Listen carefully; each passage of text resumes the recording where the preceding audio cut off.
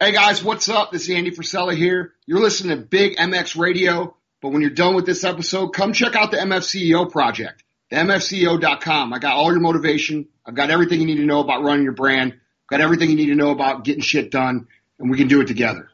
Welcome to the Big MX Radio Podcast, brought to you by Medterra CBD. You can go to medterracbd.com and save 15% on every single one of your purchases as long as you put in the discount code BigMXRadio15. I am your host, Brad Gebhart, here on the podcast.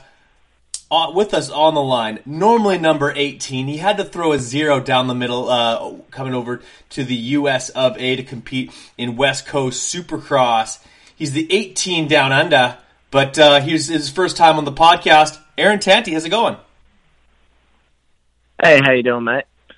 Not doing too bad, my friend. Anytime that I get to talk Supercross is a good night. And you're making my Monday just that much better. That's awesome. It is always good to talk about Supercross. Hell yeah. So, first time over here, as far as I know, coming over making a full effort to at least race the first swing of West Coast Supercross round. So, before we get to that, tell us a little bit about Aaron Tanti that we don't already know. I guess everyone, or some people know I'm from Australia. I race back home for the Circo Yamaha team. And I've been racing full time for 2 years now. Before that, I used to work. I was a tradesman. Were you? What kind of trade did you have? Yeah, air conditioning and refrigeration. Oh, okay, cool. That's pretty cool. The fact that you're over here going as fast as you are, and you're doing AC and like HVAC stuff. Only a few years ago. That's pretty wild. Yeah, and I was always racing, but obviously I just had full-time work in between that, so I was sort of just weekend to weekend, and then I finally got, in 2018 was my first paid ride, so they gave me the opportunity to start racing full-time in Australia, and yeah, now I'm trying my luck over here, my little break before I start my season back home. That's actually pretty amazing, considering back in 2013 you represented Australia at one of the international, was it an international amateur race alongside Hunter Lawrence as you represented Oz? Yeah, that was the junior world titles in Czech Republic. That's pretty wild. Yeah, that was pretty cool. I think that was either my last year of school or my first year of work. I'm not sure, but yeah, that was a little time ago now.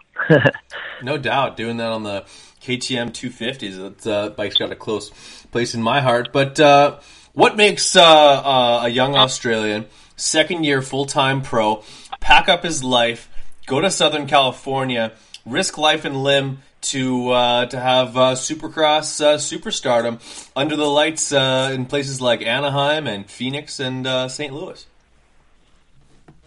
I've been racing a long time, so it's always been, I've watched AMA on TV pretty much all my life, and I guess it's always a dream to make a reality. It's pretty cool, but I've been going pretty good back home in Australia, and having a few of the American guys come over and race our Supercross series back there gives us a little bit of an insight on where we're sitting and speed wise and all that sort of stuff. So, I felt like I was ready to come over here and, make main events and, do pretty well, considering for my first time. So yeah, that's what brought it on. Absolutely. You showed yourself some serious speed in time qualifying, as well as making it in straight through the heat races most times. So with that, I ask you, which one of the American hotshots were you able to keep pace with that let you know that once you came over to the US of A, you'd have something for the boys? Well, back home in Australia, so we had a 5-round Supercross series at the end of the year.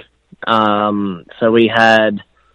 Originally, I had Jacob. My team brought Jacob Hayes over, but unfortunately, he got injured on at round 2, so he wasn't there for long. Then we had Mitchell Oldenburg, Chris Blows, Josh Osby, and then I think Jet Lawrence just came over for the last round at Marvel Stadium in Melbourne. So it was pretty good, the race with them guys. I had the points lead at round 3, and I was put it on the podium most times, and unfortunately I crashed out of the last round, which I was in the title contention, but so I was right up there with them guys, and that's sort of what gave me the motivation. Absolutely. Anytime that you can be mixing it up with guys who are literally week to week, they're a factor every single time in these main events. Gives you a little bit of a boost of confidence and a feather in your cap to come over here and make a full effort of it. So how quickly did things have to come together? Basically, are you trying to tell me that you basically decided to come to the U.S. and race Supercross almost on 7 or 8 weeks notice? Yeah, I guess it was sort of towards the end of the year. Just before my Supercross series started, I just sort of tried to put stuff in place, to get a sponsor to help me do it. And we pretty much talked, and we just said, see how you go in the first few rounds of Supercross in Australia. And once I went through the first few rounds, we sort of put it together, and just all came together. And my team has been also very helpful. I'm riding my Australian bikes over here, so they got shipped over, and I've got my Australian mechanic here, so it's been pretty cool.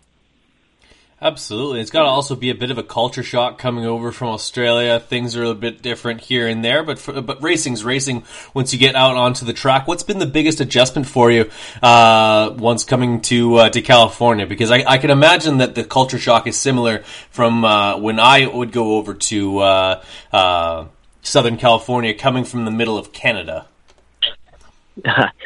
Yeah, it's a little bit different. Obviously, the food's probably a fair bit different, and where we'd shop back home in Australia, and then compared to the shopping markets here, it's a lot harder to find what we would eat in Australia over here.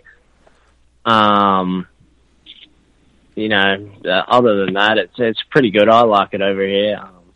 Getting used to driving on the other side of the road was a little bit, and most of all, it's just the tracks and how they're built and how much more traction they really have is another thing that I've had to adjust to quite a little bit. Fair enough. So with that adjustments being made, do you feel like this trip is going to even that much more prepare you to be that much more successful at an Australian Supercross series? Obviously not too many things transfer over to when you go full racing outdoors in just a few months' time. With the Australian series, but does this give you even more confidence to go back to Oz and be even that much closer to a championship in 2020? Yeah, 100%. I feel like I'm learning a lot over here. Just watching guys ride and just everything, just seeing how everything operates over here in the US, and knowing what I have to work on to go that little bit faster and, make everything come together. I think, 2020 will be a good year for me, going back home. And, yeah. Fair enough. So what is it that you have to work on? What are some of the things that that you've been putting into practice, things that have been getting better? And just by looking at your times and segment times throughout the last few weeks, I can see a marked improvement, and that must be coming part and parcel with a lot of hard work being put on during the week, which isn't easy, because you guys basically put yourself through the ringer on a Saturday where you're basically just going for it 100%, and then come Monday morning again, you got to start trying to progress over only a few days' time before it's time to head out to the next race again. Yeah, that's the other crazy thing. We don't really, back home in Australia, we don't really experience just week in, week out racing, every weekend. So that's another pretty crazy thing for me. I think my body's starting to adapt to it quite well after the last few rounds. After the first two, I was just super sore, and I was like, oh, how am I going to do this? And, I did have a few crashes in saying that.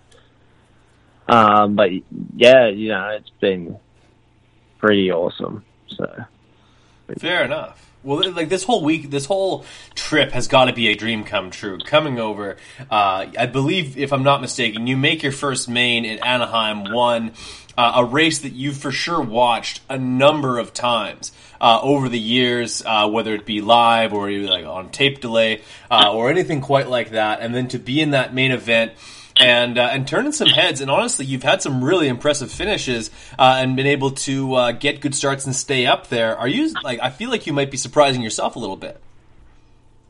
Yeah, with Anaheim 1, I actually crashed out of that one. Damn it.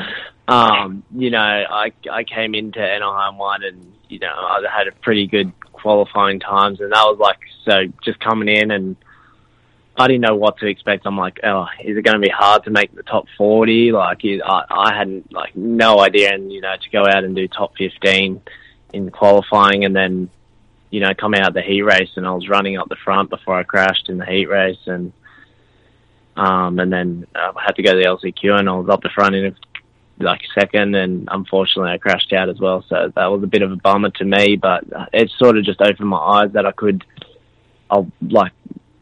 Yeah, it wasn't there. Yeah, so that was pretty cool, and the last few have been decent. I do want to go. I feel like I can go better. I've just got to put everything together. Stop making little mistakes, like little crashes, and my starts the last few rounds have been pretty good, so just need to put it all together. Fair enough. So you've experienced a regular night show, heat race, LCQ, main event. You've also experienced your first Triple Crown this last weekend. More than fast enough in times. I think that's probably one of the most impressive things about your riding so far is that liquid fast qualifying times. But 3 main events, very intense, heart rate's up. But at the same time, not like it's not totally do or die the same way a main event is, because it's only one chance to get your position for points. What is a Triple Crown night sort of like, as far as those like the Olympic scoring going through, knowing that if you don't have the best, say you're like a middle race, that you'll still be able to sort of make up for it with a better performance in another one. Like, what's that like going through that? And I know that I think you had a bit of a. Did you not have a get off on one of them? Like one of the mains didn't go so great for you? Yeah, the last 2. So I went P9 in the first main, which was awesome. Yeah. That was probably like the best result I've had over here. And then the second one, I just had a little get off on like the third lap, and I was just like back in last, and I was like, oh, sweet. And I ended up getting back to 17th. Hanging out with Justin Cooper, you and the points leader racing now. Yeah, pretty much. And then the last one, I had an awesome start, and I was in third or fourth going into the second corner, and unfortunately I rewatched it, and I just another rider just tagged my back wheel and just put me on the ground straight away, and I was like, oh no. So I had, in that last race, I had to come from, by the time I got up and started my bike and stuff, I was in last, and that was another bummer. So it wasn't the weekend I was looking for. The first race was great, but the other 2 not so great. Well, hey, if you can go back to the old program and have one main event where you're P9, I think that's a step in the right direction. That had to have felt good. But coming over from Australia, and I find for myself when I'm in a far distant land, I always seem to run into Canadians and then stick around other Canadians. Do you find yourself doing the same thing? Obviously, you've got an Australian mechanic, but do you go out of your way to find a way to spend some time with guys like Luke Cloud? I think the two of you guys are good mates, and do you find yourself doing that, or are you just spending most of your time chasing around American girls? Like over here, so I've obviously got my Australian mechanic, and actually the person's house I'm staying at is like a friend of my team owners back home, and he happens to be an Australian too, so and then the other Yamaha guys that are here, like Jay Wilson and his team, we sort of like work together a little bit, because you know, we've like both rode for a Yamaha team back home, and so we've sort of been. It's not like that we hang out, but most days when we ride, we're at the same track and that sort of stuff. And then as for Luke, like I'm not that close with like living that close to Luke. You know, we're good buddies back home, but it's just a little bit hard to do the drive to go, you know, hang out through the week. So really, I've only been seeing him at the track and all that sort of stuff. But you know, we just Snapchat and all that business. But yeah, it's just been hanging out just with the little crew that I have around me. Fair enough. Like, I don't know if you find this. I certainly found this coming from where I'm at up here. Like, everything around me is within probably about 45 minutes. I'm in the barren wasteland of Canada, where the next closest big city is about 12 hours away. In Southern California, everything feels close, but everything is so far. Like, Luke Clout might be only like it's 3 or 4 towns away from you, but like if you look on the map, like it's a 2-hour drive. There's no way I'm doing that. Isn't that kind of weird about Southern California? Like, especially the way traffic works. Like, oh, it looks like it's kind of 2 inches on the map, but it'll take me 2 hours to get there.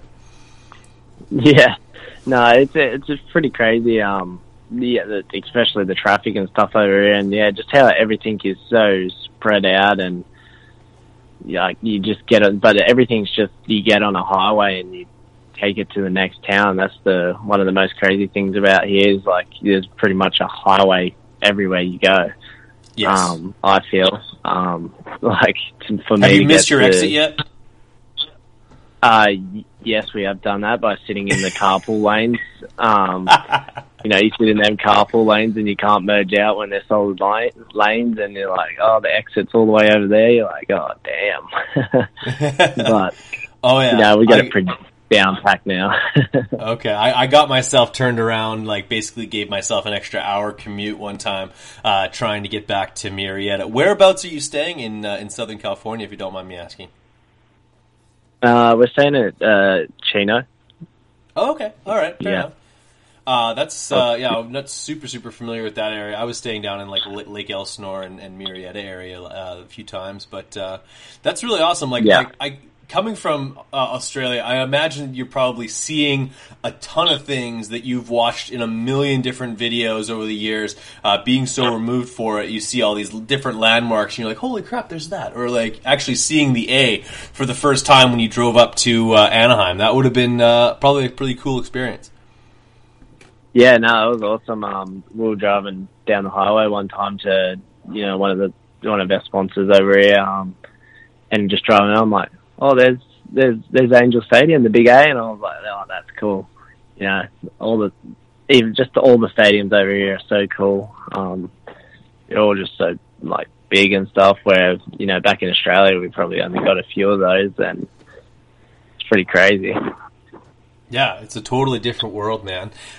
So I'm actually calling up Jay Wilson in about 10 minutes' time. So this is your opportunity to both tell me a hilarious story and throw him under the bus. Of course, I imagine there's a huge rivalry between Silverdale, New South Wales, and Palm Beach, Queensland. So, like give them both barrels, or at least tell me a decent story about Jay Wilson.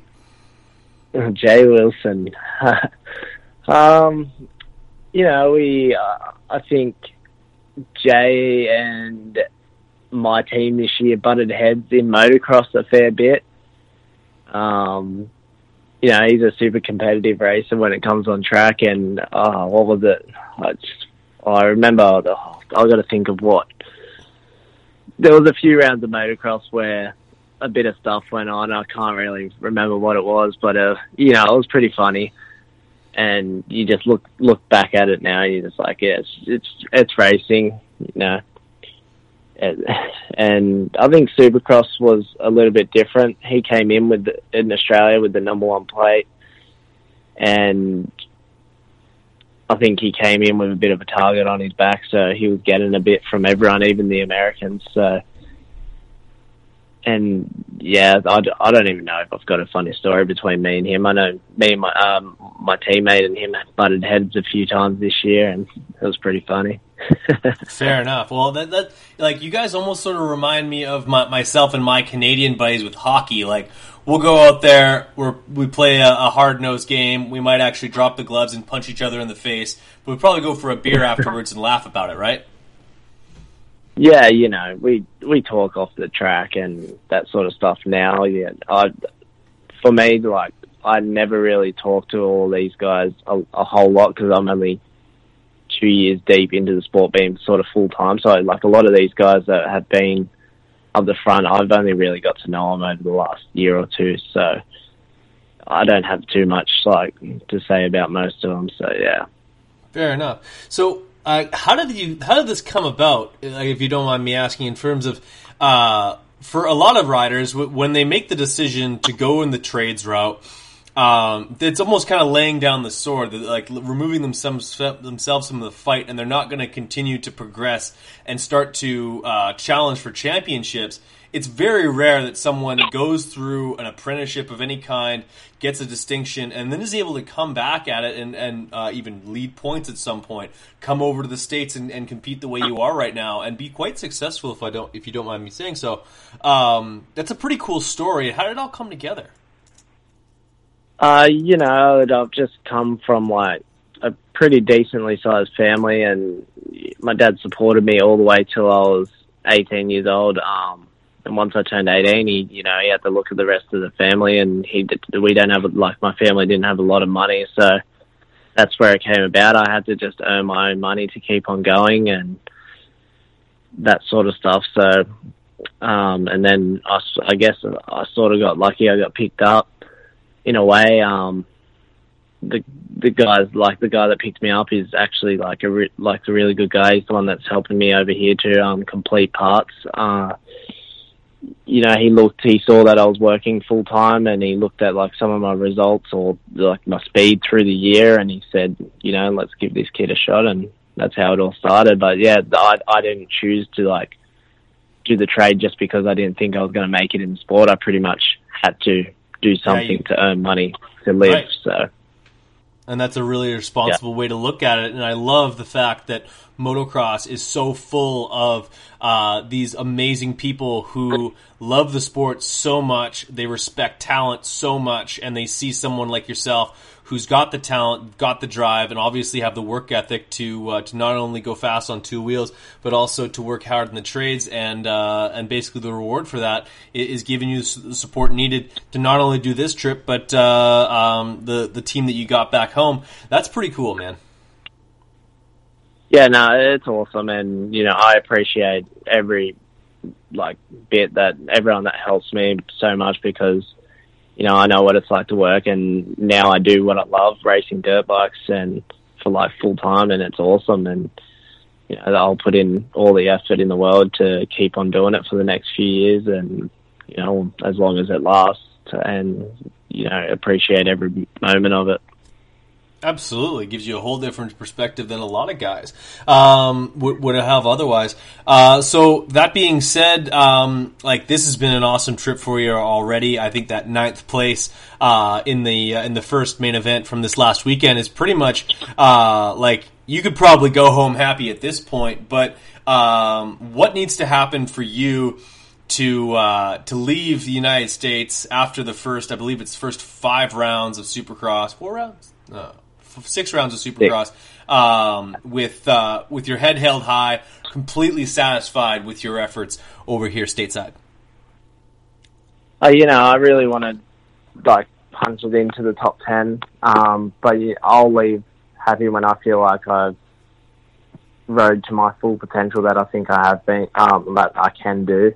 I think the last few I've I've rode alright, but I just haven't rode to the full potential for the full length of the main event too. So, if I can just leave hoping with a top 10 result as well, and feeling like I put in all the work and rode a strong main event, I'll be happy and hopefully be ready to come back next year again. Fair enough. Well, he's already earmarked it for a possible return in 2019. So, last thing I have for you before I let you go here on the Big MX Radio podcast with Aaron Tanti, the 108 in your program. Look for him back on in Australia with the number 18 on his motorcycle. What do you miss most about home, and what are you looking forward to finally getting your hands on when you get home? Whether it be is there a specific something that you can't find at a shopping center in Southern California? Are you just looking forward to driving on the proper side of the road, or what is it? It's probably one of the main things. Probably going to be, I guess, going back to the food back in Australia. You don't really appreciate it so much till it's pretty good over in Australia, the food wise, like restaurants and all that sort of stuff. And then just getting back to see my friends and stuff. I usually play PlayStation a little bit with my other buddies that race in Australia, and I didn't bring my PlayStation over here, so I'm probably missing that a little bit. Fair enough. And so what's the actually, now I thought of one last thing for you. What's the verdict on California girls? Do they appreciate the accent? Do they have any idea where you're from? Yeah, I get asked all the time where I'm from. I think they realise that I'm from Australia. We must have our lingo, the way we talk must come across. But yeah, they all love it. I've had a few people say like, "Oh, I love your accent," blah blah blah. It's pretty funny because I like your guys' accents. I guess it's just something different, so it's pretty cool. Fair enough. Do I sound Canadian, or do I I've been told I'm pretty accent neutral?